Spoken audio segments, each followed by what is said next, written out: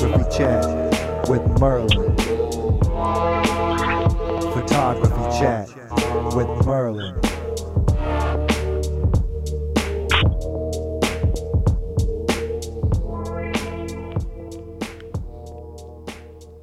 Welcome to another episode of The Chat. We're season 3, episode 29, and we've got the Polaroid Jay with us. You want to take a moment to say hi, Jay?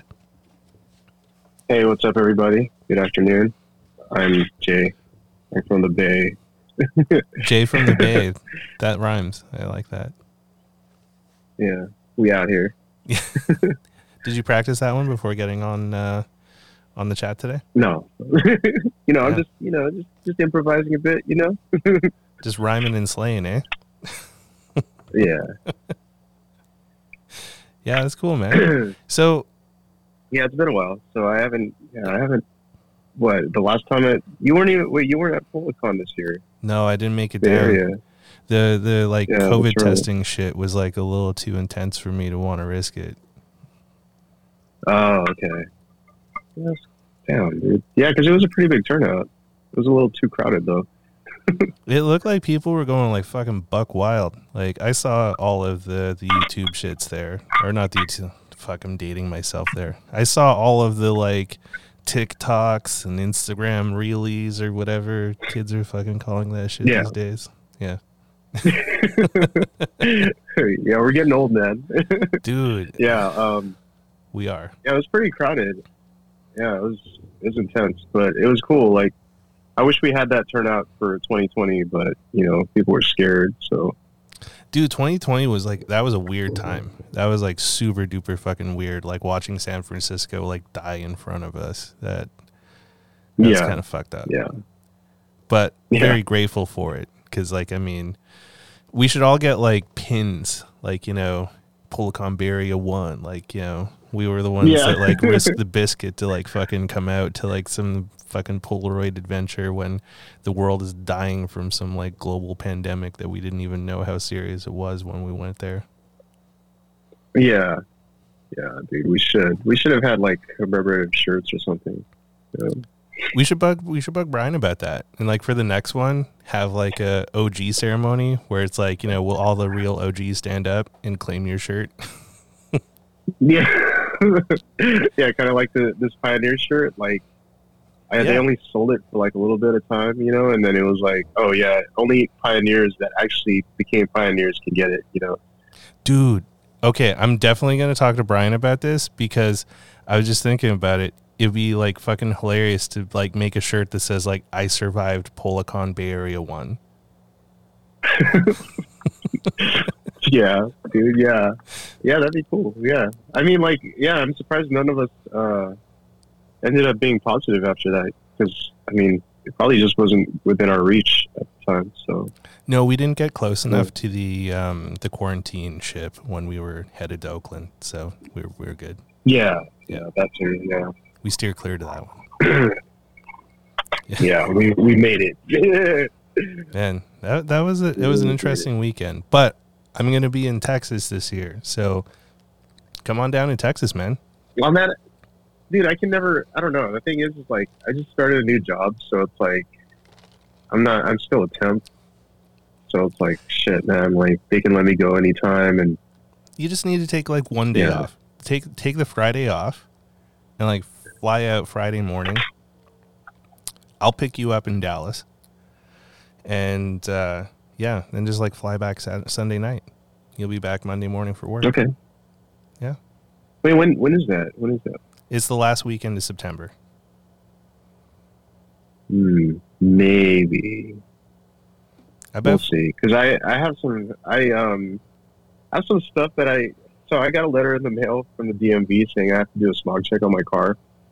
And I got my catalytic converter stolen earlier this year. Oh, shit. So I got to replace so I brought it in to like a service place that my insurance is going through, like the car insurance. Yeah. And they replaced it, and then the check engine light turned on.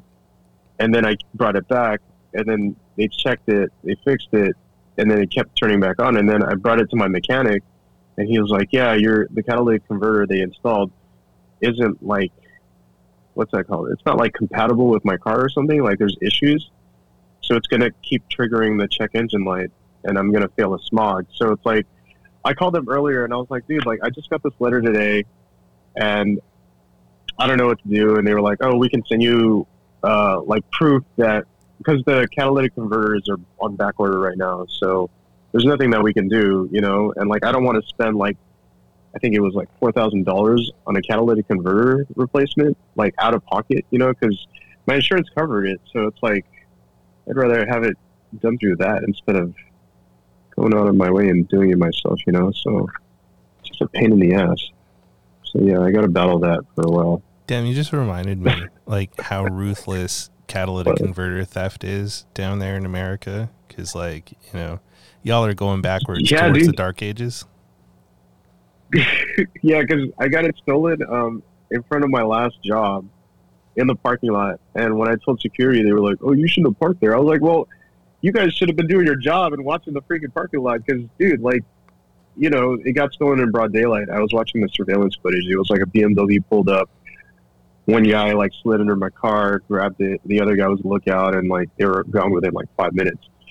Well, I mean, that's why they stole your catalytic converter. They got to make those BMW payments. Yeah, that's true. Yeah, I'm like dealing with that. It sucks. Not to diminish how much it sucks that you had your catalytic converter stolen like that. That blows.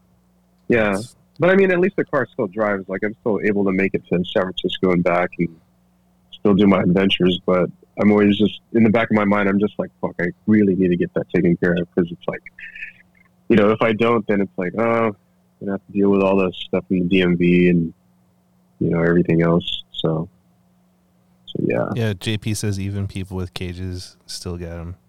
You should just straight pipe your car, just like fucking straight pipe it and just give her. Well, my mechanic, he actually installed like a plate underneath. Okay. So, I mean, yeah, I've been parking around SF and like I haven't had any issues. And it's weird because like I don't even work in SF or Oakland, and it got stolen in Milpitas. And like I wouldn't have never expected my catalytic converter to get stolen at work. So it's like, what the hell? Like I park all over like Oakland and San Francisco, and it's like it's never happened up until that time. And it was like, damn, dude, I'm at work and this thing gets stolen. Damn, Tommy says, and wheels. Someone tried to steal my wheels and caused my wheels to fall off. Man, that's some like crap, fucking Flintstone shit. Like, you fucking. That's so annoying, dude. I hate what the pandemic's like done to people. It's like everyone's so desperate to like make a buck off of car parts and stuff, and it's like, come on, man. Like, I know times are rough, but you know. Oh shit, Brian's here. Brian, we were just talking about you, dude. For the next, we're talking about Policon. Yeah, for the next Policon Bay Area, you got to make some shirts for like the OG people that were at Policon Bay Area 1. Make something that's like, you know, I survived Policon Bay Area 1 or something. Just like, you know, have the OGs like represent to be like, yo, we did this thing in like the most ruthless time. Like we probably should have stayed home, but you know, that's how much we love Polaroid. Should have stayed in our hotel rooms or whatever. I should have gotten a hotel room that, I don't know, every single time Policon happens, I'm always like, yeah, I'm going to get a hotel room, but I never do. And it's like, I'm driving back and forth and I'm just like, oh man, got to do it 2 days in a row, you know? Because like where I live, it's like, I'm about an hour away from SF, like with traffic. And then it could get worse. Like it could be an hour and a half. So yeah, I'm pretty. When I'm on my own dime, yeah, I got COVID and all I got was this shirt. So when I'm on my own dime in San Francisco, I never stay in hotels because they're way too fucking expensive. But there's the Green Tortoise Hostel, which is like by all of the strip joints. It's like near that square that has like all of the light up books and shit. By the Hemingway Museum. Oh, that's by that's North Beach. Yeah, like kind of near Chinatown. Yeah. It's not too far from Chinatown. But the Green Tortoise Hostel there, you can get private rooms, and they're fucking hella cheap. Like, it's like I think we got like a bunk room, and it was like $180 a night or something. And Oh, that's not bad. no, it's not bad. Like you share the But dude, bathroom, but like whatever. Like you have your own private room. Yeah. But dude, like I always wanted to stay in there's this hotel in Japantown. Something I think it's like Kabuki Hotel or something. I've always wanted to stay there. And like it just looks so fancy, but it's like super expensive. I think it's like 300 a night. That's not bad for San Francisco, honestly. Like I got put up in some places when I was working for tech companies down there that were like boutique hotels that were like, you know, $500-600 a night, and they were shit. Like the hostel that I stay in on my own dime were nicer than these boutique hotels. Okay. All right. One of them was like the Right after dinner. Rex Hotel or something. That was like fucking terrible. Yeah, JP says just get an Airbnb with the homies so that you could like, you know, spread the profits around. Well, I mean, that's actually a good idea too, because I remember seeing videos of everybody hanging out this year for PolaCon at an Airbnb, and I was like, damn, dude, I feel like I'm missing out on so much right now. Like, I could be like running up all these packs, just shooting like all the film, you know. Brian says anime fantasy rooms. Yeah, they don't have that anymore, Brian. They had a hotel in Japantown that had like different themes. Like they had an anime themed one, and like they closed that hotel down, and they were supposed to turn it into like homeless housing or something. I don't know. Shit. PolaCon frat house. yeah, dude. Oh, dude, Zane, I didn't even get to smoke you out at PolaCon. I hella forgot, man. Dude, I'd like to see Zane smoked out. That'd be some funny shit. Yeah, I was supposed to smoke him out. Well, now you have to come to Texas and get him smoked out there. Is it illegal there? Yeah, but is the weed good out there? That's the question. This is a public forum, man. so no comment. Oh, yeah. Sorry. No, Zane. No. I found some good stuff there, Zane. You just gotta like, no comment. But no comment. I mean, it's legal. It's legal here in California, so I don't know. Well, I mean, we're cool. It's like anything other than like guns and diminishing women's rights legal in Texas now. Like I don't know what's going on there, but I'm still going, even though it feels weird. So you should go too. And for anyone that enjoys Polaroid, come down to Denton, Texas. What's that? Yeah, because Brian's been trying to get me to go every time. Like he'll bring it up when there's a photo walk, and it's like, dude, you got to go to Texas for PolaCon, bro. Like they do it way bigger out there. Like you'll meet all these people. Like we'll shoot Polaroids, and I was like, damn, dude, yeah, I know. It's Texas. Everything's bigger in Texas. Yeah, that's true. But there's no, I don't know. I don't really like hot weather. That's why I like going to San Francisco so much. But dude, you're like you're part Filipino. It's like in our blood to like hotness. I hate hot weather too. Honestly, it's yeah. I sweat too much, man. Like I'm a sweater, so it's tough for me, especially lately. So yeah, what's up, guys? How did you get into? Well, first off, like, what got you into photography? I actually got into Polaroids back in like 2002, but I wasn't like serious about it. Like I think it was my birthday. My dad had gotten me the Polaroid 1, like the newer Polaroid cameras at the time, like the 2000s. You know, like okay, it was almost like you push the button on the back and it goes up. So did you get into Polaroids first before you got into photography, or? I've mostly been all about Polaroid because I've never taken like a photo class. Like I've never taken a photo class. Like I don't know.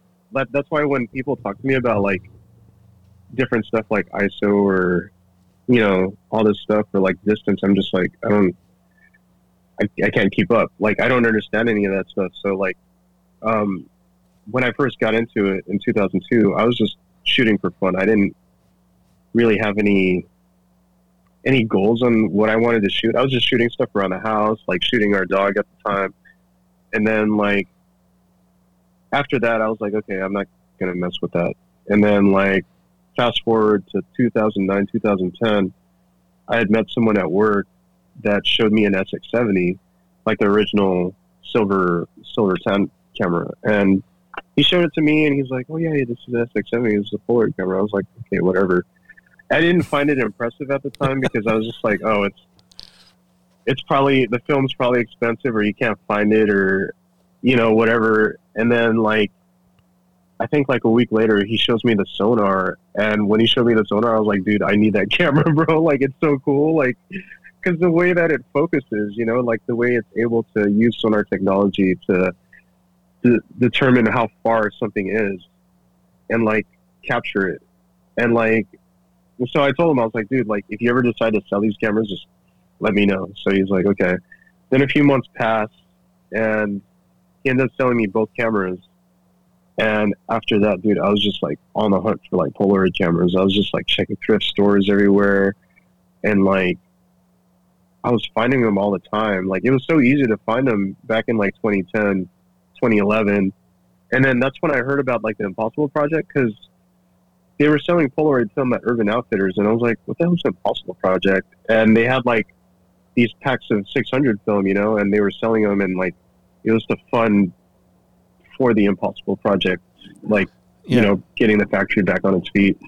So then, I didn't know what that was all about. And I was just running through packs and I was like buying inspired film. And I think it was like 2011, 2010. That's when they started the Impossible Project. And I started trying to shoot that, but I was having a tough time because that stuff was super, super sensitive to light and temperature. Like, you could not shoot in broad daylight. Like, it would just like be washed out. Like, it was so bad. Like, even I remember there was issues with there's this thing called like loose lamination problem that Doc brought up, and like it was this issue where like the top corner of the back of the pack would just peel off, and like he was just like having to explain to people like, hey, we're just starting this up. We don't know how to get everything, you know, situated because I guess like I think it was like a Polaroid comes in like 24 pieces. Like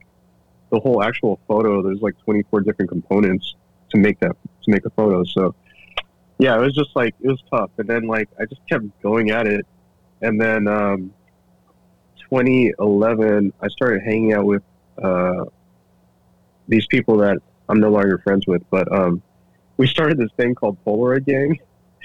And like they're from San Jose, and I'm like we were like really close. We were always going to shows together, like, and we'd always bring like I got them into Polaroids, like I got them like cameras. I was like, yo, we should shoot Polaroids together at shows and stuff. You know, we'll be Polaroid Gang because at the time a lot of people were like running around with DSLRs, you know, and like that was the thing. So then I was like, no, man, we're gonna shoot Polaroids. So we were just messing around, and then fast forward, then like 2012. I remember, yeah, that's when I met Brian Brooks. I met him at a photo walk when I was with my friends at Photo Booth in San Francisco because we showed up late to the photo walk that day, and then we caught up, and then I met Brian at Photo Booth, and then like it was funny because I had a Blue Button SX70 and Brian had an SLR 680, and I was like freaking out over his 680 because I'd never seen one in person, and I've only seen pictures. And then he was like, oh, you got a Blue Button SX70. I've never seen one of those. And I was like, dude, you have a 680. That's more expensive than my SX70, you know? Like, it was more rare. So, yeah, that's how me and Brian became friends. And, yeah, I was going out to SF a lot because I was dating someone out there at the time, around 2012. And then I would go back and forth from where I live, Santa Clara, to San Francisco, because I would meet up with her out there, or she would come down here, and then like she would show me all over San Francisco, and I have like a lot of the Polaroids behind me are like shot around San Francisco around that time, like 2012 and stuff. So yeah, after all that, I had a bad falling out with those friends in 2014 and 2013. That girl that I talked about, she broke up with me, so it was like rough. And then like 2014, I got laid off, so it was like all this stuff just started piling up, and then I was like, okay, the only thing that's consistent here is like photography. So it's like I was like, okay, I'm just going to keep going, and that's when I started like thinking to myself, like, I should just keep shooting portraits and just like meeting people. And then now it's like, okay, I want to meet everybody and shoot portraits of everyone. So it kind of, I think that's just like part of getting older. And like, I mean, you got to lose friends when you get older, right? Like you can't stick with the same people over and over again. Like I, you know, for me, like, yeah, I met a lot of new people just doing that, like just socializing and finding people with the same interests, and like, oh yeah, I love shooting Polaroid. So yeah, it's always been Polaroid. Sometimes getting older is a lot like, yeah, exactly, yeah. Like your lower back hurts, you know, oh you got to deal with like all these pains, growing pains, dude. It's like that TV show. Yeah, but we're not growing anymore. We're shrinking. It's like shrinking pains. Shrinking pains. Yeah. Yeah. Because they always talk about like you're over the hill. It's like, when did the fucking hill move around? Like, you know, I don't feel like I'm over the hill, but it feels like I'm falling apart. Where is it here? What do they mean by that? Over the hill? Like you're going like. Oh, it's like everything's like uphill, now? And it's all like, you know, and then, you know, you get to an age where it's like you can't go up any higher, so then you just start like declining and like falling down the hill. And so you don't age like fine wine. You age like, what would you age like? I don't know, like a bag of smashed assholes or something. How much do you think your wall of fame costs? Yeah, that's what JP's asking here. He says, how much do you think your wall of fame costs? I'm assuming that's the wall behind you he's asking about. The wall behind me, I don't know, because a lot of it is like expired film or Impossible. Oh my god, Impossible film was so expensive. Well, with portraits, I don't know. I've got a lot of portraits that I'll never take again. Like, I have like a portrait of Doja Cat when I met her back in like 2015. Yeah, it was weird because one of my friends, Carlo, he hit me up and he was like, "Yo, you go to that Doja Cat show?" And I was like, "Dude, I only have like one of her EPs on my phone that I'd been listening to." And like, I was like, "Yeah, sure, I'll swing by," because somebody, I forgot who else was performing that night. Oh, Lapalux from Brain Feeder. I don't know if you're familiar with Lapalux. No. He was performing that night too. But he's a music producer, and I was like, okay, cool. Like, they're both performing that night. So then, I remember going to the show, and like, it didn't even sell out. It was in like the smaller room of the venue. Okay. And Lapalux had finished performing. I took a picture of him, and then like Doja Cat finished performing, and I remember like watching like the security guards like escort her out because she wasn't 21 at the time. So they had to get her out of the venue after she performed because it was a 21 and up venue. And I remember watching, and I like ran out, and I was like, "Dude, I hope she's still out here." And I was like, "Oh crap!" And she was smoking a cigarette, and I was like, "Okay, cool." So I approach her, and I'm like, "Hey, is it cool if I get a portrait, like a Polaroid?" And she's like, "Yeah, I'm not famous yet." And I was like, "Yo, this is weird, you know?" Like. Yeah, she said that. She said, "Oh, I'm not famous yet. It's cool." Like, and then like some other people came up. They're like, "Oh my god, Doja Cat getting a picture," and now that's never gonna happen again. So it's priceless. I guess I just I have some good timing, I guess. Dude, some of your celebrity photos are fucking amazing. Thank you. It's just I try to I kind of practiced it with. I mean, you know, because it's like with a lot of the Polaroid cameras with sonar are more like reliable with taking a picture, you know, because it's like, you know, you're going to get a good photo with it.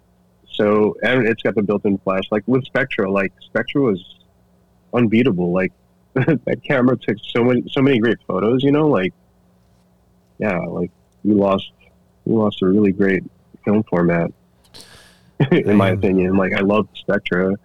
I just hated how like it was always out of stock though, because I know that you're familiar with Rick, right? Portroids? No, I'm not familiar with Rick. Rick DeMint, he lives out in New York and he shoots a lot of celebrities. Like he does a lot of red carpet events. Okay. And I remember hearing about him, and I was like, damn, dude, I want to do stuff like that. But like for me, and then when I finally met him, like we shared a lot of the same stories where it was like, oh damn, it was hard to get this photo or hard to get that photo, and then he helped me get a Polaroid Usher that one time at the San Francisco Film Festival because he got me in touch with the people that were in charge, and he was like, yeah, he's going to be shooting on my behalf. So I just had to send the scans to them after, and I still have that Polaroid Usher. So I was like, yo, that's pretty dope. You know, I always wanted to meet him. He's a pretty nice guy, so it's cool. That's super cool, but man. It was really intense because, yeah, it was tough though because like when I was driving up to San Francisco, one of the people that was in the email chain told me that I wasn't going to have access to talent because I think she assumed that I was going to try to sell the photos or something. And I was like, dude, I'm not going to try to do any of that stuff. And then when they had me line up on the red carpet with all the photographers, like she came up to me while one of our contacts in the email chain was standing next to me, and she was like, oh yeah, I thought I told you you're not supposed to be here. You don't have access to talent. And the dude that was a contact, he was like, what the hell? Like, no, I already set him up here. He's supposed to be shooting for us. Like, and like afterwards, she's like, yeah, but next time you won't have access to talent. I was like, dude, I'm not coming back. I was just gonna do it that one day. I was like, nah. I don't get why people are dicks like that. That's fucked.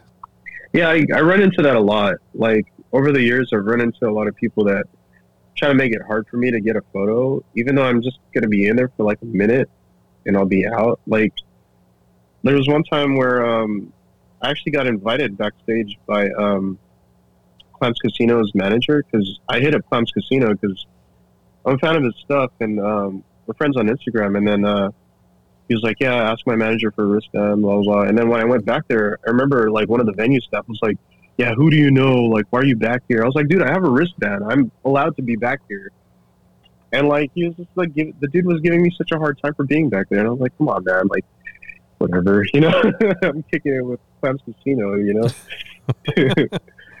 I like that name. That's a cool name. I've never listened to them, but I'm going to have to check them out now. I'm sure you're familiar with his work. He did a lot of early production for A$AP Rocky when A$AP Rocky first started. Yeah, so he also did the track I'm God with Lil B. He did the production work for that. Yeah, but yeah, his stuff is kind of it's kind of like murky, kind of dark, but I really like his beat production. It's really great. It's awesome. What's been one of your like favorite moments shooting? Yeah, dude, there's too many. Like, okay, top 3. I don't know. Top 3. Oh, jeez. I think it would be like 2014 Boiler Room when I first met Chaz Torway Ma. Like that was the first time I officially met him because I had met him at FYF the year before, but it was for a meet and greet, and I was so starstruck that I didn't know what to say. I just wanted to get a photo with him. So then 2014 Boiler Room, I showed up super early to the venue. It was like this graphic design studio, and I remember like seeing him, and I was just like kind of inching my way closer to him so that he would notice me. And he was like hanging out with one of his friends, and like at the time he was shooting film. He had like this 35 millimeter camera that had like the lens would like jump out, and it would like have like this little cover thing. Oh, like I don't know what Contax TSV3 or something like that. Yeah, something like that. It was like because like Contax was like that, cool. And then there was Minox made one that was like that too. Yeah, something like that. But yeah, he had that camera, and then I was like, oh, cool. And like he like walked up to me and was like, hey, you look familiar. Like, have I seen you before? And I was like, yeah, I'm always at the front of your shows. Like, you know, like I was like hella like scared. I didn't know what to say. And then like I asked him for a photo, and then he was like, oh yeah, we'll take a photo afterwards. And yeah, that was one of my favorite moments because it was like it's such a great night. Like just seeing all my friends show up to Boiler Room, and it was my first time ever being at a Boiler Room event. So that was a cool night. And then I don't know what my second favorite moment would be. Damn, that's a tough question, dude. You're kind of got me unprepared. Okay. What's one of your favorite photos you've ever taken? Damn, that's tough too. Like when you think about like the photo that you're like most stoked about or most proud of, like what's the first one that snaps into your mind? Oh, I guess this could be my second one. It would be like the time I met David Blaine after his magic show in San Jose. Because I didn't think he was actually going to let me take a picture. Like, yeah, I was scared, man, because he looked kind of, he looked kind of exhausted. He was probably, I think it was his tour or something. But I remember waiting out back with some other dude. He just wanted to get his, like, he had this deck of cards that he wanted to get signed autographed. Because David Blaine had his own deck of cards. And I was waiting out there with him, and then I was like, yeah, can I get a photo? Like, can I get a Polaroid? And, like, yeah, I managed to take one before he disappeared. So that's pretty cool, Did he like disappear in like a poof of smoke or just like into like a limo or something? Nah, he just walked into a tour bus, and I was like, okay, cool. Like, that's all I wanted for the night, just one Polaroid. Not even an autograph or anything. But there's that one. And then, who else? I really like FKA Twigs, so I think she would be on the list too, because I managed to meet her twice when she first started like blowing up. And I remember like in 2014 she had a show at Great American Music Hall, and like she was nice enough to like walk out and like sign autographs and stuff for all the fans that were waiting outside, and that was pretty cool. And then the second time was at the Warfield in San Francisco, and I like waited by her tour bus, and there were some other fans like waiting out there, and like it's funny because the Polaroid that I took of her, she has her fist up, and the thing is that when I took that Polaroid, she actually, there's someone else like next to her that she had her arm around because they were trying to take selfies. Like there were these drunk girls that really wanted to meet her and like take selfies. So yeah, it's like you can see the reflection of the tour bus in the photo and everything, like the shine. And like right when I took it, she signed it, and then she also signed my vinyl that I had with me, and then she was out. And I didn't realize, like I remember I was like looking up, I don't know, I think I was like on YouTube looking up like FKA Twigs, like Warfield, and someone had recorded video of Robert Patterson walking with FKA Twigs to the tour bus, but I didn't even notice Robert Patterson because I really wanted to see FKA Twigs, not Robert. I was just like, whatever, dude. I don't care about this dude. Like, it's all about FKA Twigs, because she's awesome. Like, I love that she's like just getting, I don't know, just rising in fame and everything and making it because she's great. Like, so yeah, I think that would be my third one. But I mean, there's so many other moments where I'm like, I'll just randomly think of moments where I met someone and I'm like, damn, that was a pretty good day, Like, so it's like, I don't know, it's just great to get out there and just meet different people all the time. And JP says, and I think this goes back to David Blaine. Did he make you check your pockets and the Polaroid was already there? No, he wasn't. He didn't even seem like he was in the mood to try to do any like illusions after his set, because his set was pretty intense. There was this one where he was underwater for like 15 minutes or something, or holy shit, some ridiculous amount of time. Yeah, he was under there for a long time, and then he explained that he had been training his lungs to be able to hold that capacity of air and all this weird stuff. Like, he trains his body for certain things, so that's how he's able to do a lot of his illusions. That's a trip. But for like, yeah, but for all the other stuff where it's like, oh yeah, I could, figure out what card you have or something. That's something else. I don't know how he does that. What's been one of like the most insane moments you've had trying to get a photo? Insane moments. I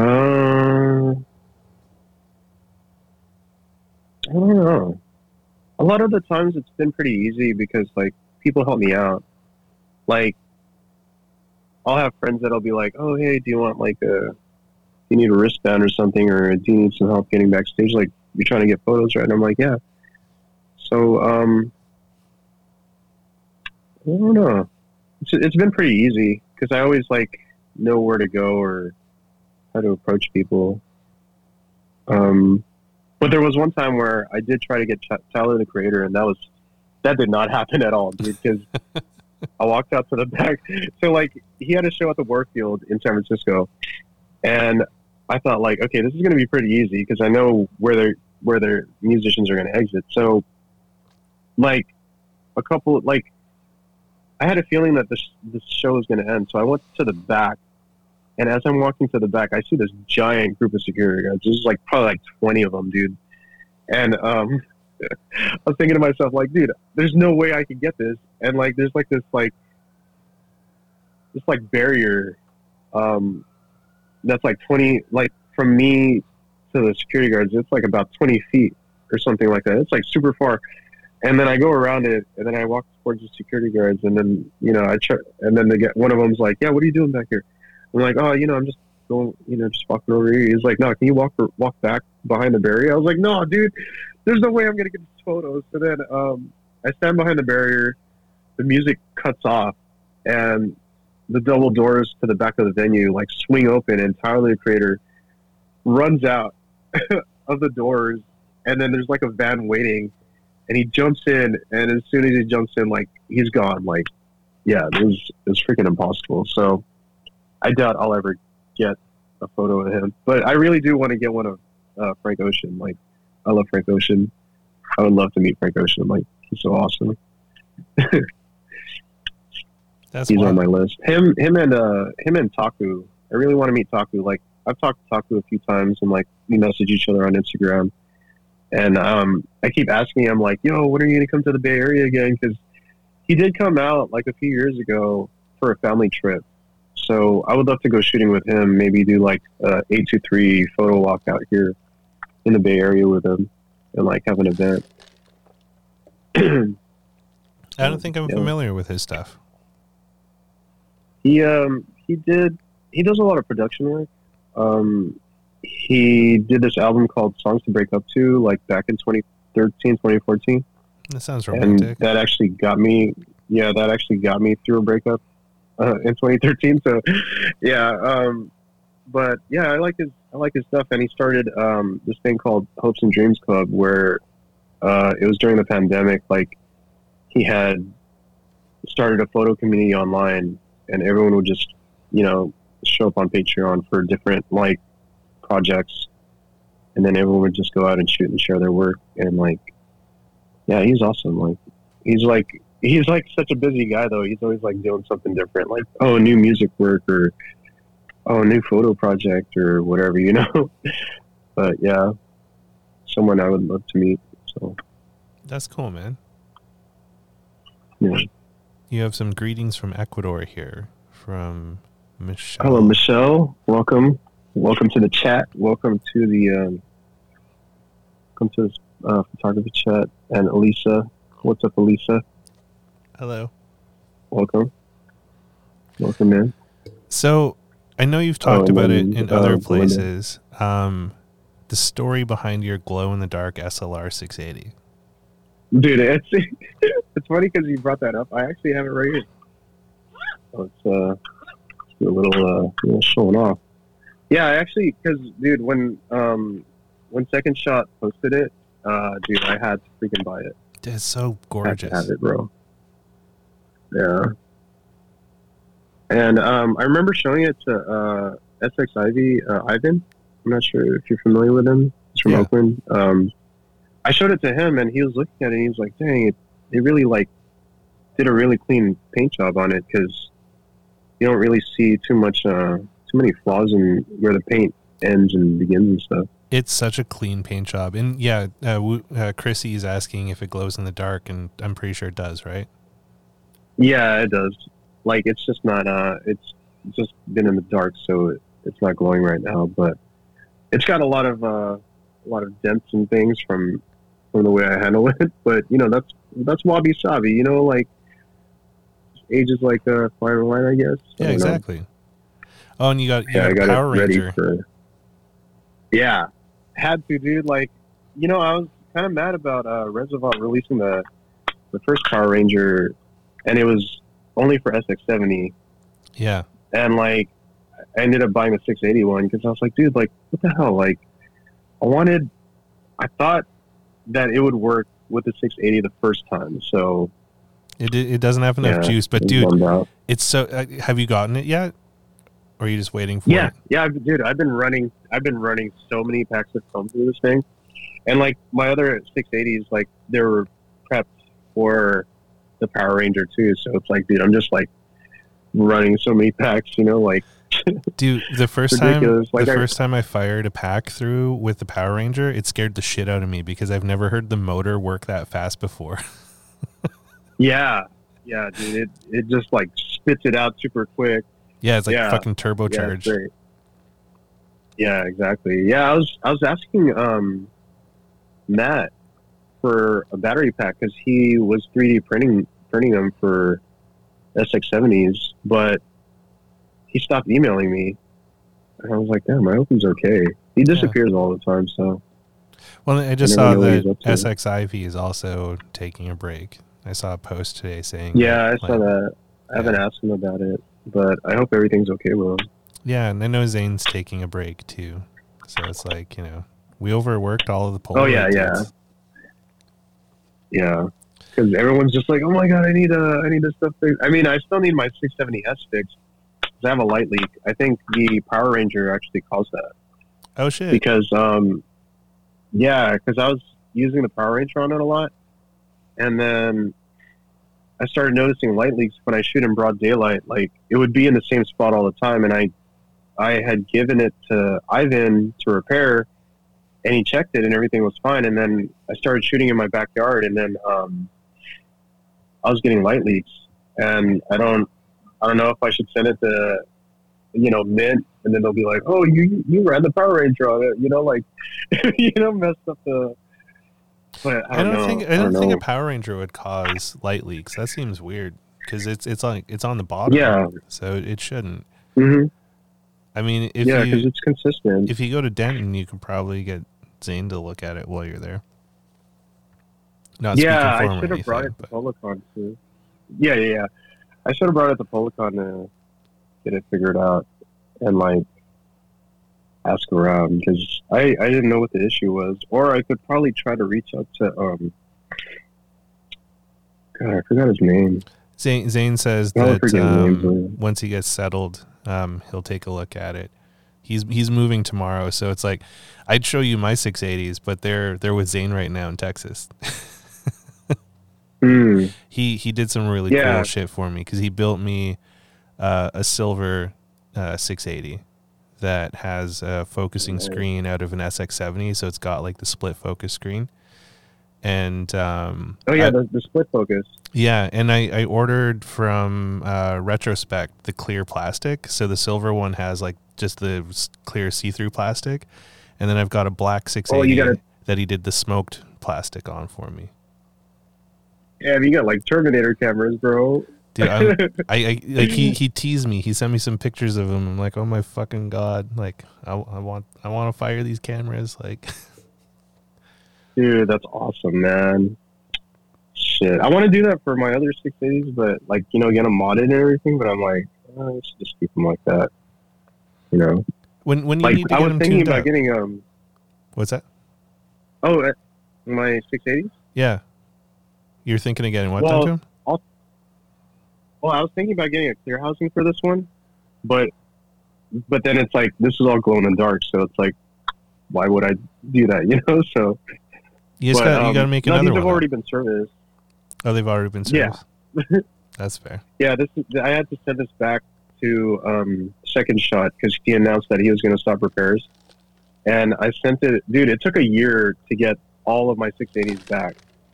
So I have like 2 black ones in this one, and like I sent them all out to him, and then I sent 2 SX70 sonars as repair credit, just so that I can, I didn't have to deal with like paying him, and I don't know if he's ended up selling them or what, but yeah, he didn't he didn't charge me for the repair because like for this glow in the dark one, it was still under warranty, so it still needed service anyways. It needed like a new solenoid because the sonar wasn't working properly.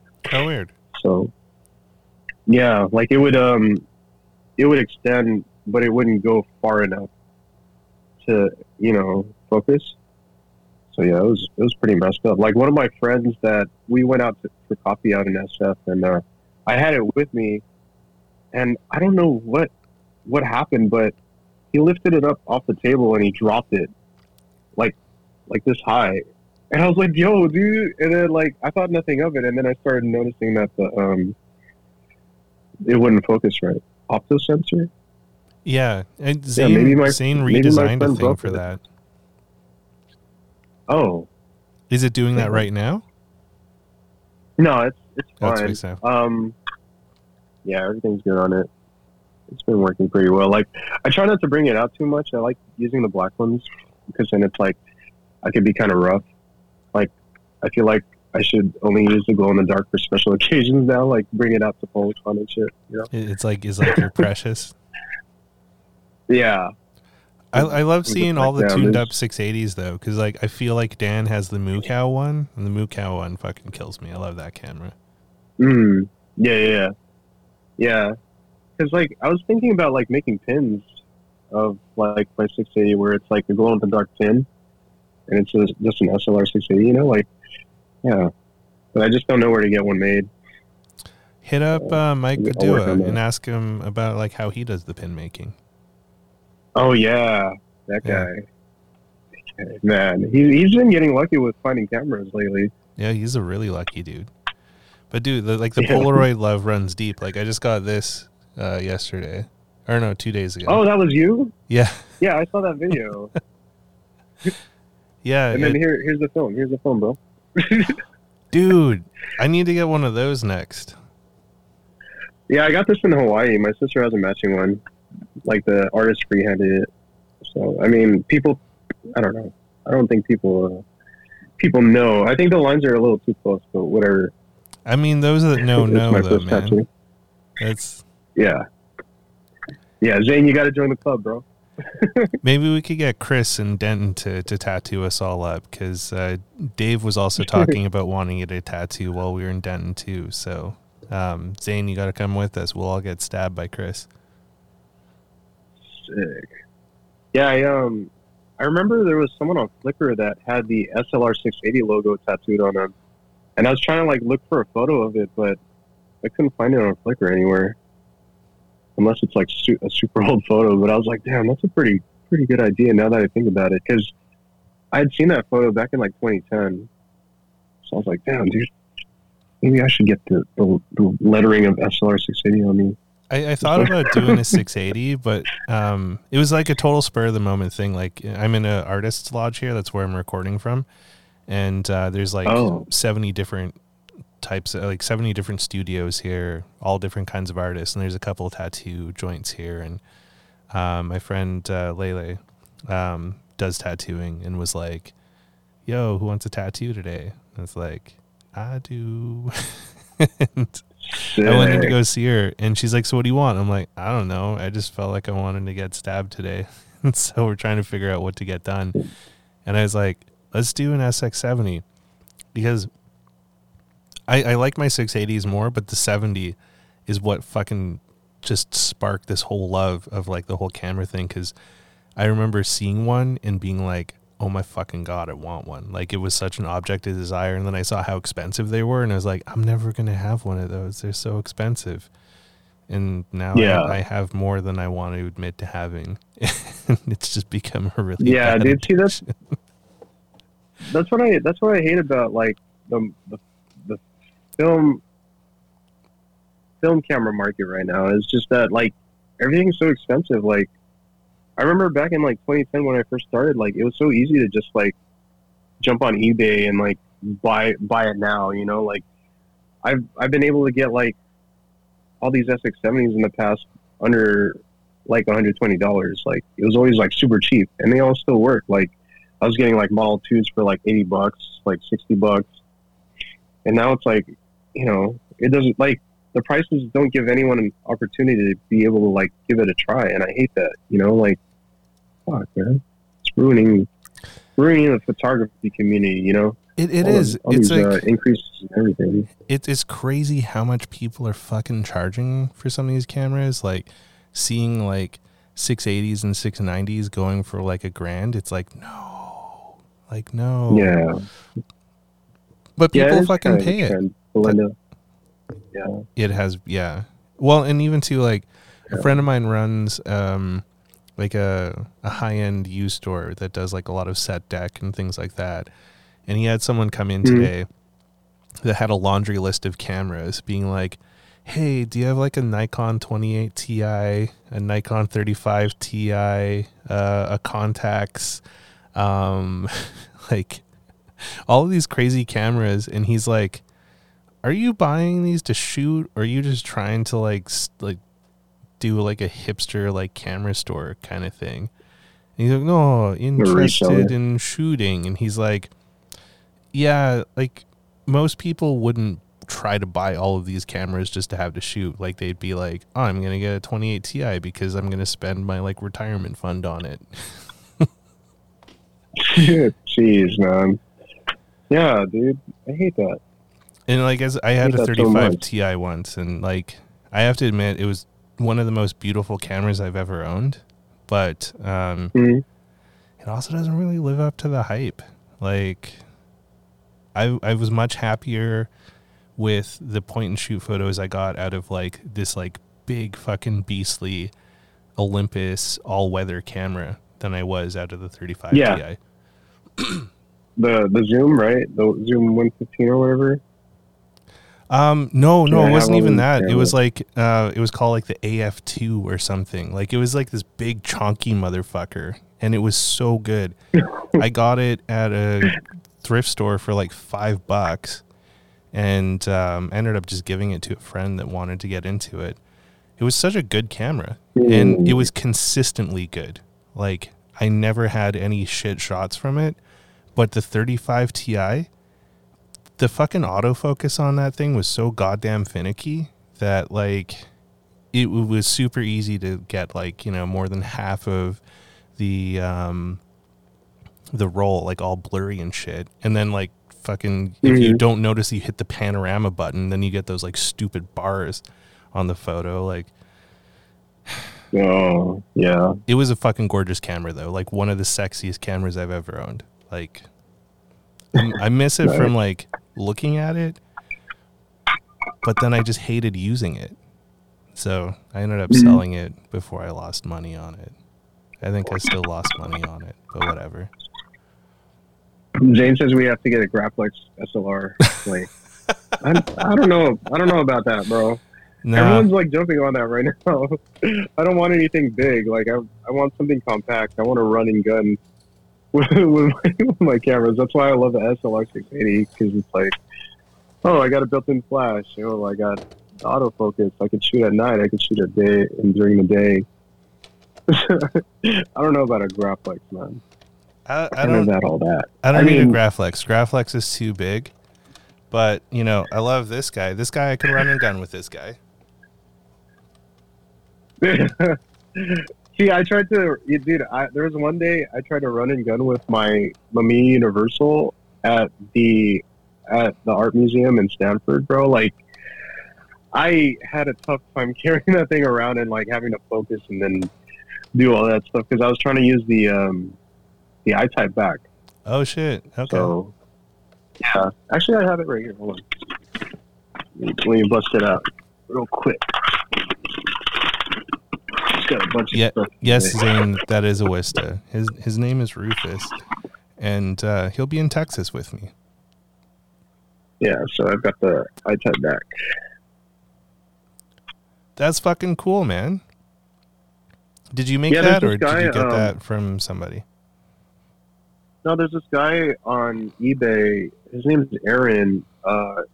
He makes these. What he does is he chops brand new Polaroid cameras, like the ejection area, and then he modifies it so that you can put AAA batteries in here.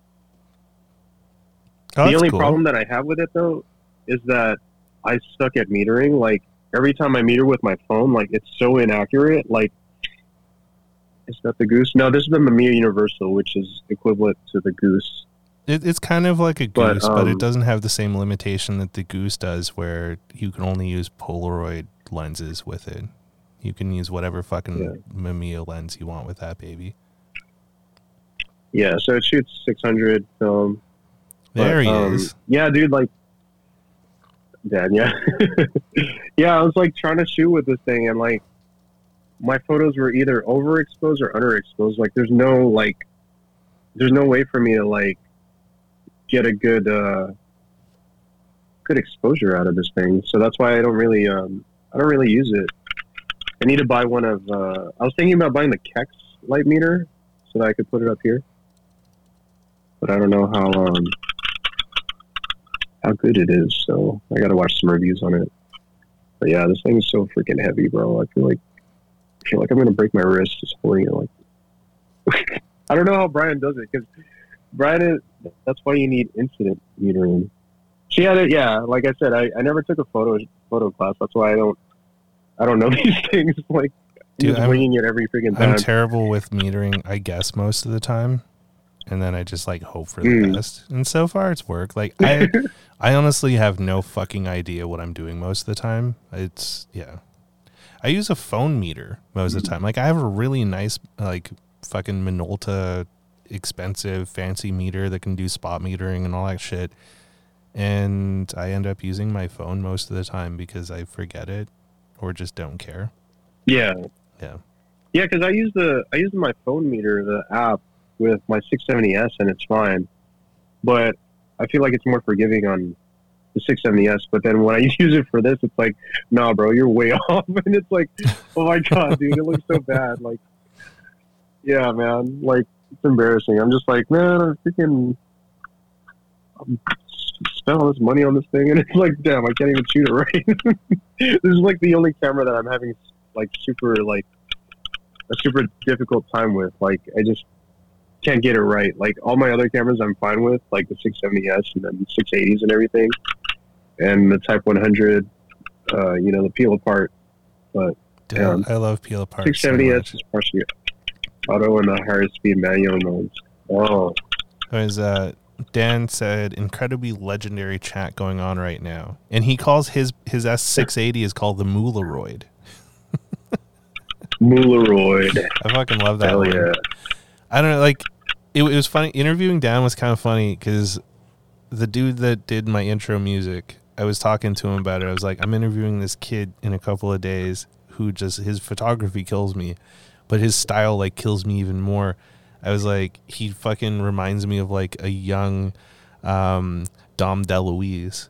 And Mocha's like, show me a picture of this guy. And I showed it to him. He's like, that kid's going to have no fucking idea who Dom DeLuise is. And sure enough, I get, like, on the chat with Dan, and I'm like, yeah, man, like, I gotta say, like, you give me, like, wicked, like, Dom DeLuise vibes. Like, I fucking love that guy. And Dan's like, who's Dom DeLuise? And I was like, fuck. How was the photo walk last month? Which one? Yeah, you've had a couple, eh? Oh yeah, the San Jose one. It was fine. Like, we actually had a pretty big turnout, which was pretty cool. I wasn't expecting so many people to show up because it was like, I don't know. I just didn't think anyone was going to show up because it's like, oh, it's San Jose. Like, no one really goes out to San Jose. But I'm hoping that I'm okay to do the next one this week because I don't want to miss out on that because I'm supposed to host it. JP, yeah, I'll bring it out next time. I'll try to bring it out next time. This thing's heavy, dude. And then Zane was saying that it's probably more on because there is, it's partially auto and the higher speeds, even when you're running in manual, because he had to implement a similar programming thing when he was reprogramming the OpenSX 70. Yeah.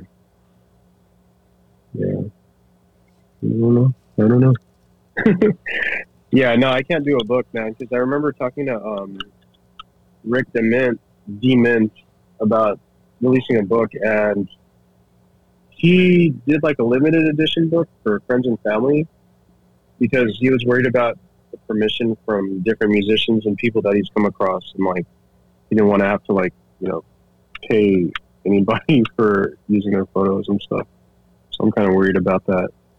I think if you do like a limited run, like a zine kind of thing, you could probably get away with that. Like you should do that for you should do that for Policon. Do like a limited run zine edition, because there's a zines and things thing at Policon where you can sell that shit.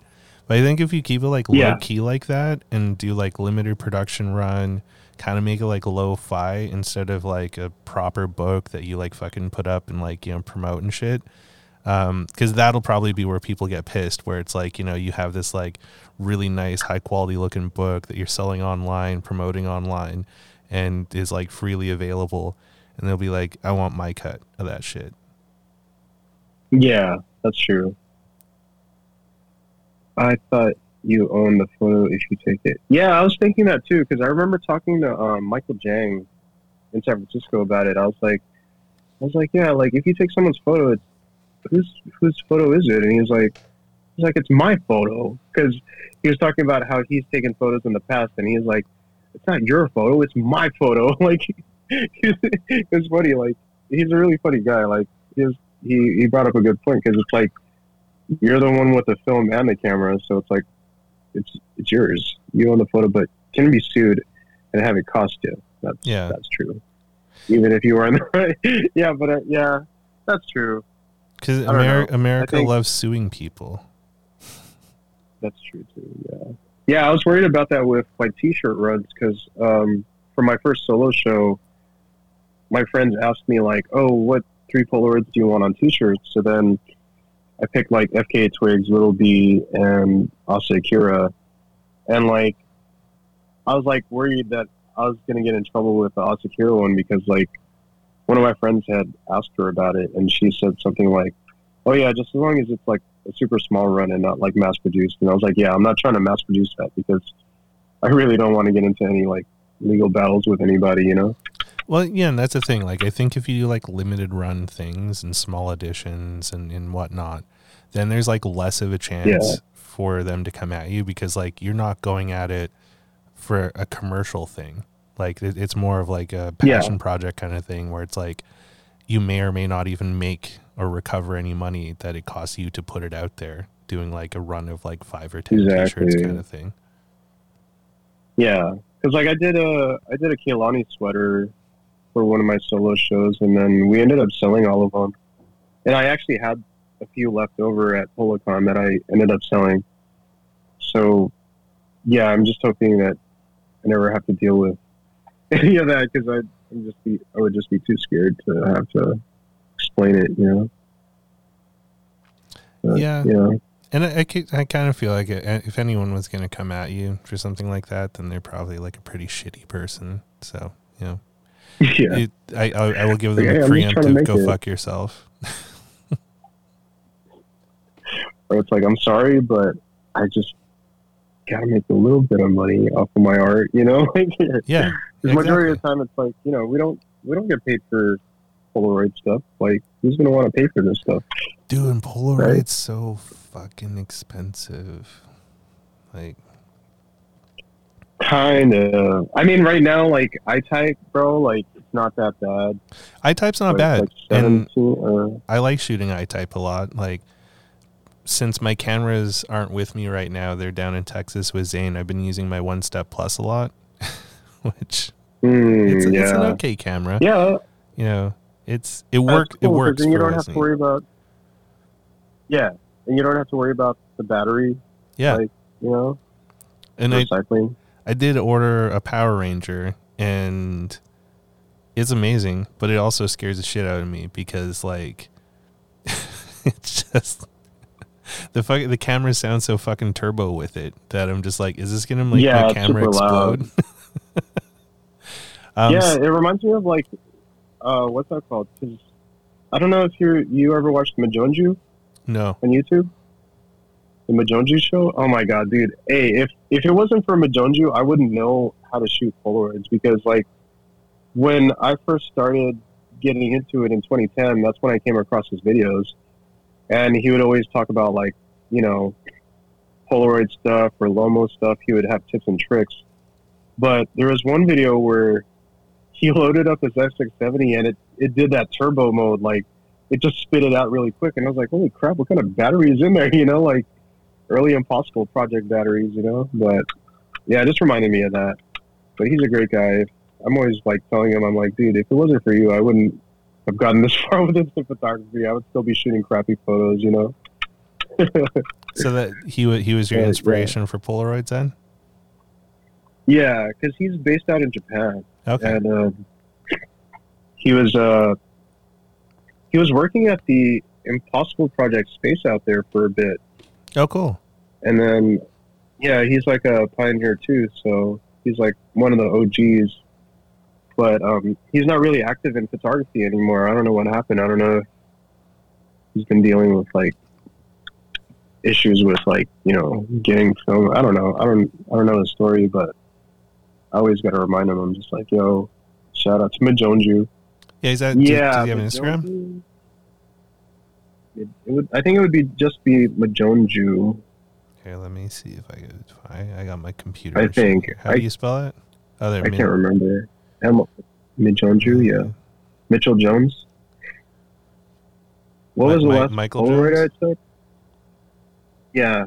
I like his hair. He's got a good style.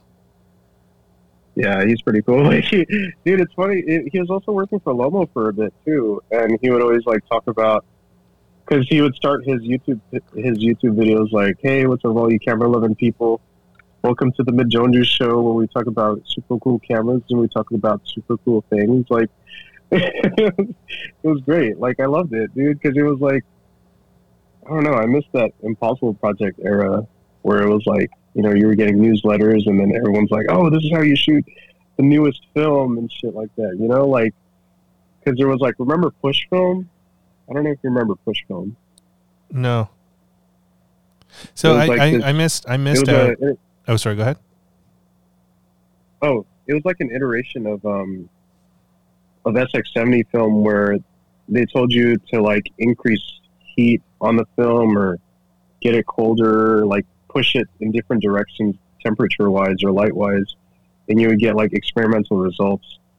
But yeah, you were saying you missed out on that era? Yeah, I missed out on the whole Impossible thing. So I got into film photography and Polaroid photography like pretty late in the game. So it's like I've been doing photographic stuff since like the mid 90s, but it was mostly all digital with like the janky old digital cameras and then like, you know, other digital cameras. I never really did a lot with film until I moved to Toronto. And when I moved to Toronto in 2017, I fell down this crazy rabbit hole of film. And yeah, I caught like the tail end of the whole Impossible thing. And the person that got me most stoked on shooting Polaroid was actually Jason Lee. I watched this like interview where he was talking about like he was talking about like 8x10 Polaroids and how it's like the most honest and genuine image that, you know, he's found that you can create with it. And I kind of fell in love with that whole thing. And I'm like, man, I want to shoot 8x10 Polaroids. And then I was like, holy fuck, 8x10 Polaroids are fucking expensive, bro. Like, you know. Yeah, dude. Yeah, Jason Lee, bro. Like, I get so jealous of his work because I'm just like, man, he was in the right place at the right time every time, dude. And he had like he was friends with Spike Jonze too, right? Or he was friends with Spike Jonze, right? He's Spike, yeah. So it's like,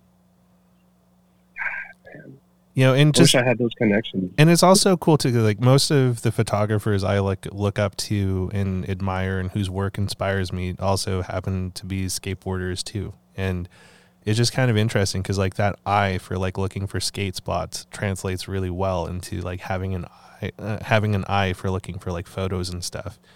And you know, like Jason's been the most inspirational photographer for me from a Polaroid perspective, but I think like my most favorite photographers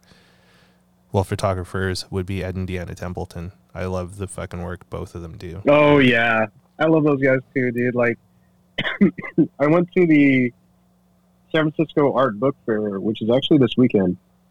They're kicking it off tonight, but I can't go because I've got COVID. But I remember a few years back, they had a book signing, both of them at the same time.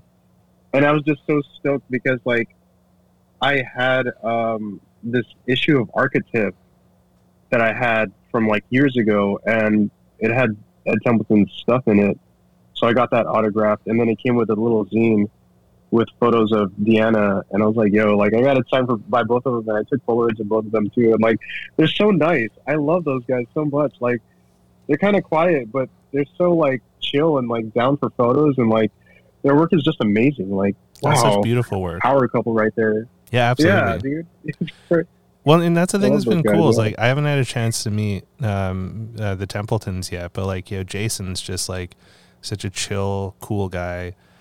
Grant Britton is such an amazing fucking dude. Like, he's one of the most chill people I've ever been able to spend time with, and, like, the stories he has and the amount of knowledge he has is just, like, mind-blowing. Like, it's cool. There's a lot of really, like, giving people in the photographic community. All you got to do is ask. Yeah, like Ray Barbie.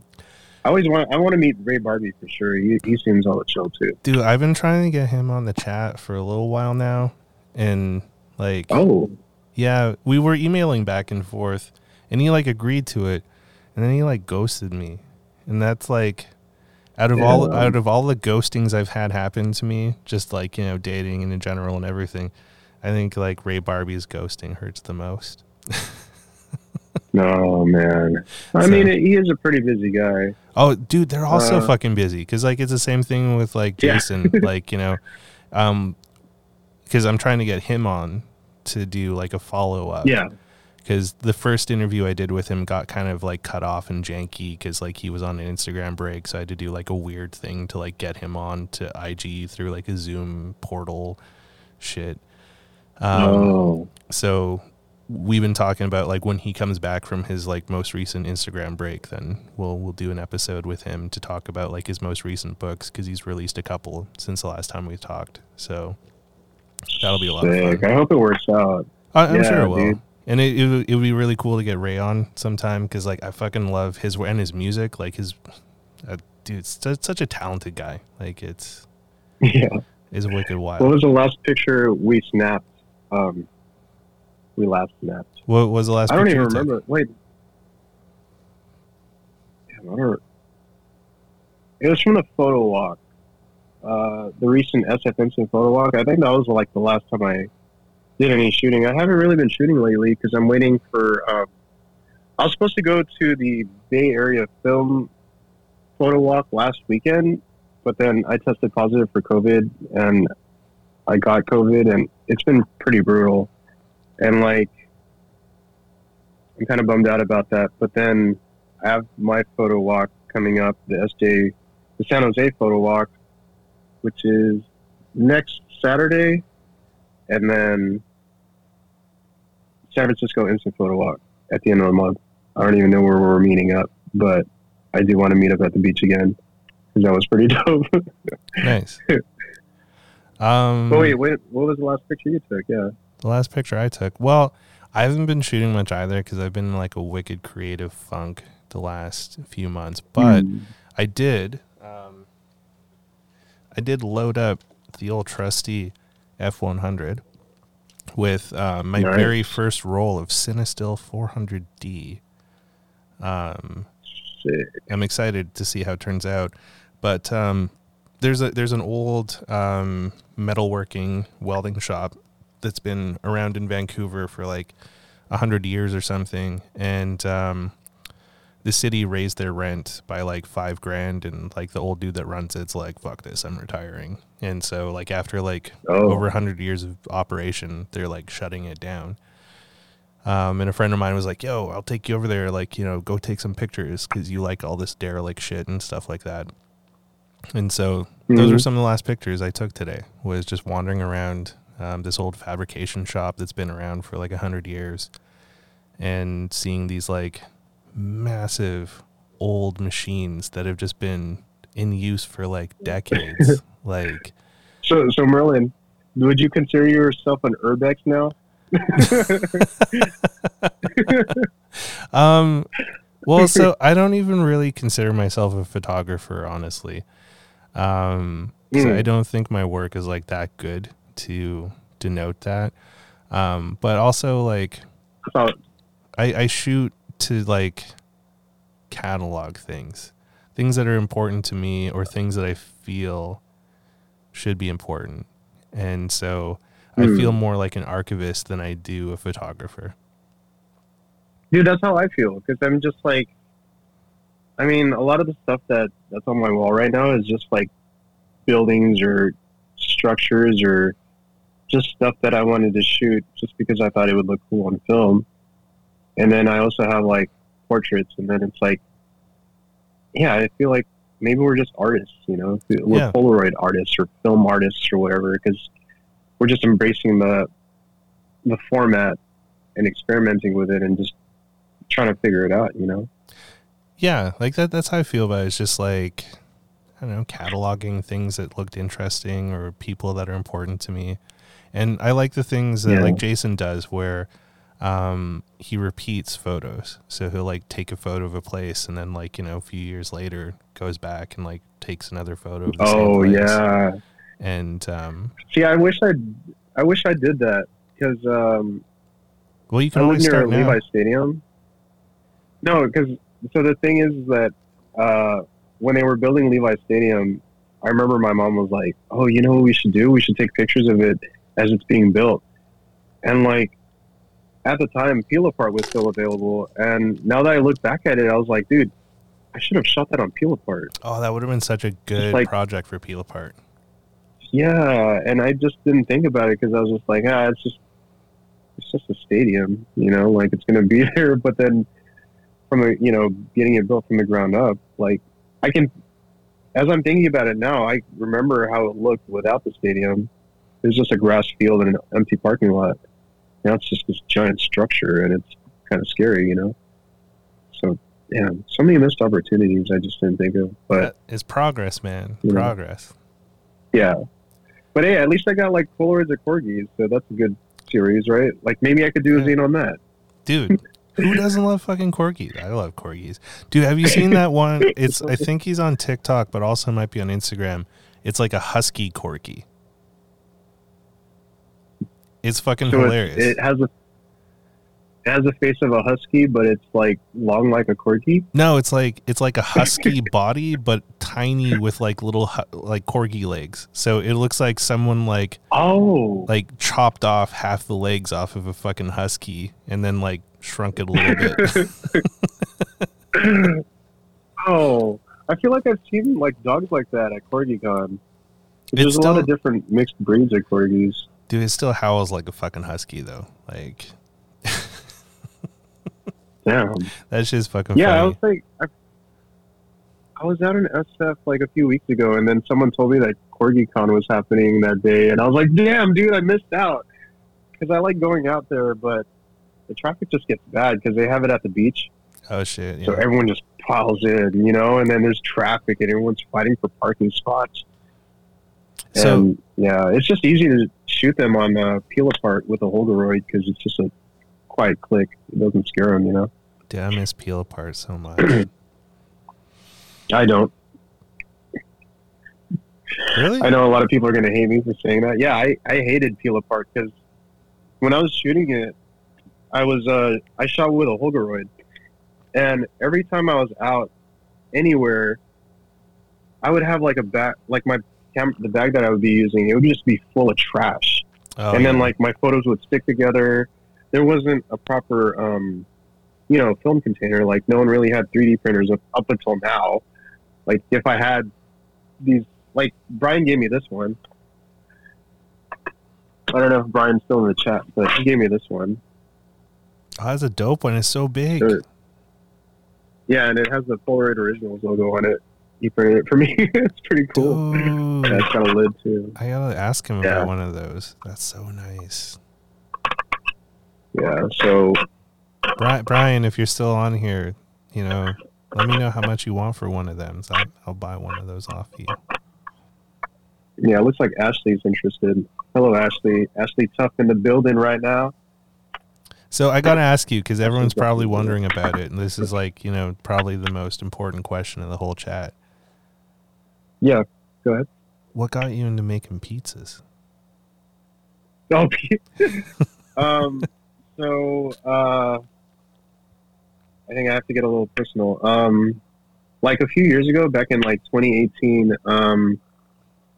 I had found out I had thyroid cancer, and yeah, so that's why I have like this giant scar on my neck. Oh, damn, man. Yeah, so I had to get it removed. But at that time, I remember I was resting at home like for like a week, and I was watching a lot of YouTube, like just jumping on there, and like I was thinking to myself, like, oh yeah, like how do I make pizza? So I was watching a lot of pizza making videos, and, like all these junk food videos and stuff, and then I thought nothing of it. I was just like, okay, whatever. Like I probably won't ever need to make pizza or try to make pizza. But fast forward to the pandemic, I remember like my family was like trying to find pizza because I was like, yeah, where can we buy pizza? And couldn't find it anywhere. Like you couldn't, like the store-bought ones that are like, frozen, like they ran out at the supermarket. And so I was like, damn, maybe I should try to learn. So I was watching I watched a lot of tutorials on how to make pizza, and like it's always the same way to make it. Like it's always just some yeast, some flour, some water, it's super easy. Like, and then when I started doing it, when I first learned, like my first few pizzas were like super crappy. Like they weren't great because I didn't put enough, like, I would put too much flour, or it would be the wrong type of flour. I wasn't using bread flour. And then I started learning about different flours, and then, yeah, I just kept making pizzas. But right now, I haven't made a pizza in about like 2 months because of my new job. Because I don't know if I would need to work overtime, because I've been working a lot of overtime lately. So it's like for me, when I make pizza, or if I'm planning on making pizza, I prep the sauce and the dough like at the beginning of the week, like Tuesday or Wednesday, and then like for the dough, I let it proof in the fridge until Friday, and then Friday morning rolls around, like I'll take it out of the fridge, and I'll have it sit on the counter for the rest of the day. And when I get home from work, it's risen and it's ready to to be made into a pizza, and then I just throw all my toppings on it. But my favorite pizza is the freaking what's that called, Detroit or grandma style, like, because I have the type of pans, like the pan that I use for my Detroit style is actually a brownie pan that I found at Target for like $5. Nice. And it's good for getting that nice, like, crispy, cheesy crust, dude. Like, oh man, like I really need to make pizza soon because I've been craving it. Like, I'm just like, damn. And it's great because, like, if you're making your own pizza, you get first dibs. That's true, yeah. And you can make it however you want, and awesome. I love pizza, man. Dude, pizza boys for life. You should get, like, you should make some t-shirts like pizzas and Polaroids. I know, yeah, dude. That would be cool if, like, it's funny because the last Insta photo walk we had, we met up at a pizzeria. Pizza J. Pizza, yeah. That's true, yeah. Pizza J. I didn't even really realize it when we met up at that pizza place. I was just like, oh, we're going to meet here because it's convenient and it's outdoors and we don't have to worry about COVID. And now that I look back at it, I'm like, damn, that was a good idea. Well, there you go. Yeah, that pizza was awesome. So, yeah. So you got to come to Texas now. I'll try. I'll see. Because I'm not really the type to travel. Like, last time I traveled was to Hawaii back in like 2019, I think it was 2018, to go see my sister because she was living out there, and I stayed at her place out on the military base because her husband's in the Marines, and it was cool, but I had to do a lot of driving. You're overdue for travel then. Yeah, I really need a vacation too because every time I quit a job, it's like I'm working the next week. I never give myself enough of a, time off. So yeah, I'm overdue for a vacation. You're in San Jose, right? Santa Clara. It's right next to San Jose. I'm not too far from San Jose, but yeah, that general area. Yeah. Let's see how much a flight is from San Jose. Kind of near the airport. Yeah, because I live near the airport too. That's why you hear the airplanes just flying in and out. And I remember hearing about people that moved into this neighborhood complaining about the airplanes, but it's like, bro, do you know where you're living right now? And people even complain about the sound from Levi Stadium, and it's like, dude, you live next to the stadium. What do you expect? Of course you're gonna hear Coldplay at 10 p.m. Fuck Coldplay, wankers. Yeah, they actually played not too long ago, and Red Hot Chili Peppers are playing in a couple of weeks, I think. All right, I'm looking. I'm looking at flights here for you. Let's see. Let's see what we can find. So, fucking Frontier has a nonstop round trip that'll get you SFO to Dallas and back for $313. Oh, that's not bad. That's not bad at all, man. Oh yeah, Red Hot Chili Peppers with Thundercat. If you go, I'll pay for half your flight. No, man, don't. See, now you're pressuring me, and then it's I gotta explain to my boss, hey, you'd be like, hey, I gotta take. This weird bearded guy from Canada is pressuring me to go to a place. I gotta take some time off for this nerd. I gotta take time off for this nerd shit I'm about to do. I told my boss about it, and he was like, "That's shit. Super fucking nerdy, but cool." Dude, speaking of nerdy, dude, in a couple weeks they're having a freaking arcade convention over here, and I'm so excited for it, bro. Yeah, it's called California Extreme, and I think this is the year they actually brought it back because of the pandemic. But what they do is they turn the whole convention center into a fucking arcade, bro. They dim the lights and everything, and it's so awesome, bro. You just hear video games and you see all the lights. I'm super excited for it. So I'm hitting that up at the end of the month. They do that in Moscone? Wait, oh no, not Moscone. Oh, okay. No, it's it's here in the Santa Clara Convention Center.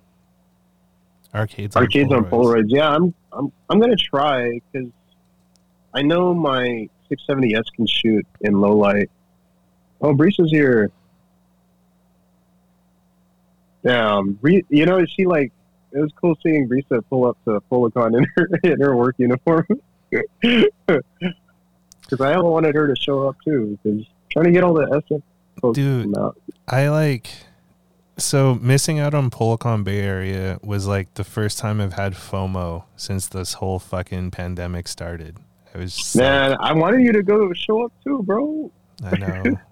I was close. If it wasn't for the requirements to test to come back, I would have come for sure. But it was just that possible chance of if I caught it while I was down there, I'm yo, I can't afford to fucking isolate in San Francisco for 14 days. Oh yeah, that's true. Yeah, it's affording 4 days to go to Policon is enough, but having to spring for another 14 days to isolate somewhere, I can't afford that. Oh yeah, that's brutal. Yeah. Brisa, I didn't mean to call you out. Sorry. But if you don't make it, then I will definitely be in San Francisco. We told you. Yeah, but I don't want to get in trouble for fraud either. That's they're all gonna what? What are they gonna do? They're gonna CSI it or what? Hey, we got some advanced technology. I don't know. They could have fucking David Caruso fucking do the glasses move on me at the airport. It's when you said you had a negative test, that was a lie or some shit like that with the wild music in the background. Policon den party at my place, y'all. I don't know if you want to do that, Zane. Things get pretty fucking weird. Zane's wilding. Yeah, he wants to wild out. All right. We're gonna get weird at Zane's house. So you got to come to Texas. Get weird. Yeah. Yeah, we'll see. If you don't make it down, That's right. Brian said he'll pee on a stick for you. That's not the kind of test we'll that I see, need. 'cause I'm trying to get converted at my job because my current health benefits suck. All right. Well, Horrible. if you don't make it out, I will most likely, barring another massive COVID outbreak or if monkeypox doesn't fucking kill us all, I'll be at. Oh yeah, I forgot about that thing. Yeah, apparently it's like sweeping everywhere right now. It's all over Canada. Like it's cool. So Zane wants karaoke. I don't know. Does anyone really ever want karaoke though? Like, I don't know. Polaroid karaoke. Polakoki. Polakoki? That'd be cool. That'd be actually pretty cool. Having karaoke at Polacon? Polaroki. There we go. Like, and then you see like just the most randomest people just like be able to just like sing, you know, and it's like holy crap, dude.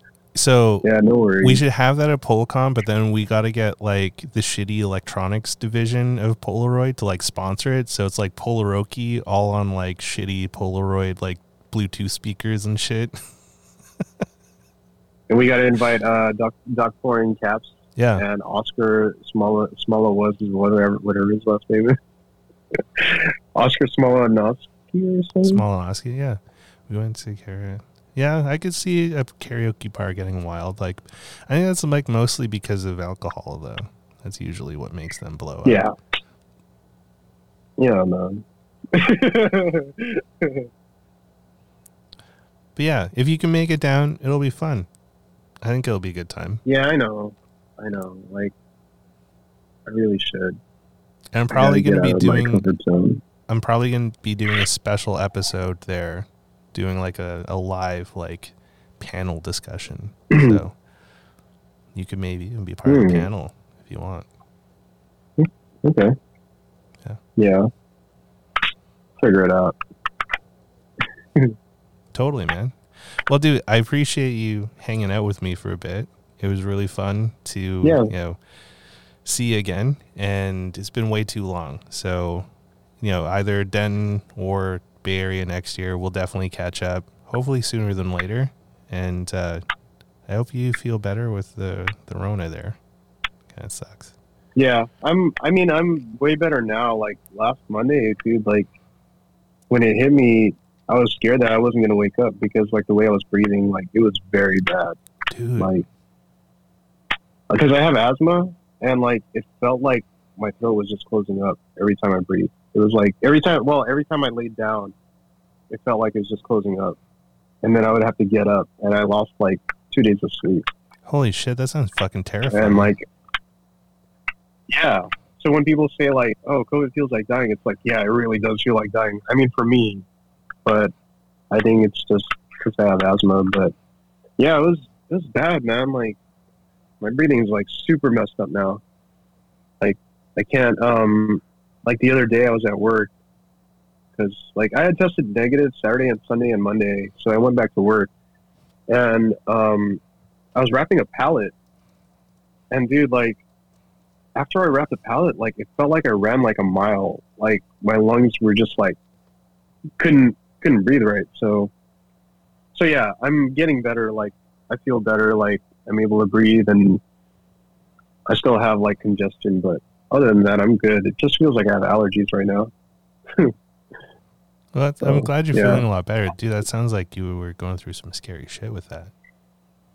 Yeah, dude. I had to have my mom like wake me up in the middle of the night to make sure I was still alive. Like that's how scared I was because I was just like, damn, am I dead? Like, like.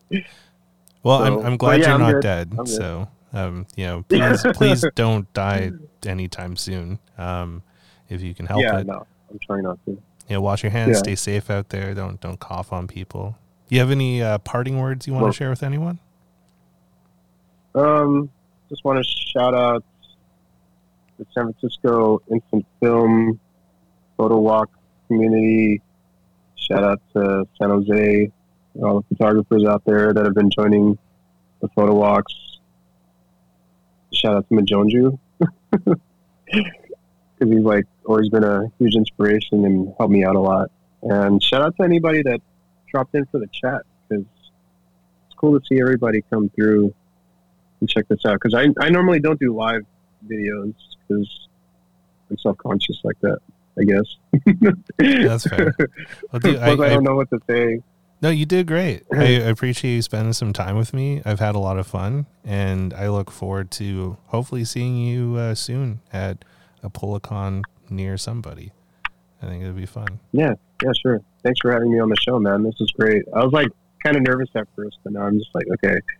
Dude, like two homies talking to each other. Exactly. It's like a FaceTime with like homies, and you know, it's Kinnick says Kinnick had a great time. So I'm glad. Oh, by the way, I do have because he asked. Yeah, I do have a photo that's on Push Film. I'll post it in Discord. Yeah, I'll post that in a bit. So probably right after this. Nice. So well, yeah, shout out to everybody. I'm going to let Mr. Mocha walk us out here. And thank you, everyone, for, like, hanging out with us. And, yeah, it was another good episode of the chat. Stay safe out there. Try to stay out of trouble. Don't get COVID with the, like, whatever shit's going on right now. Yeah. It's, like, some scary shit. Next week, I'm going to have Jamie Swick on. So, tune in next week to catch Jamie Swick on the chat. And, you know, till then, try to stay safe. You know, don't be a dick out there. Yeah. Thank you, Merlin. Thank you, man. Thank you, Merlin. All right, Thank take care, everybody. Jay. Thank you for dropping by. Bye, man. Bye, everyone.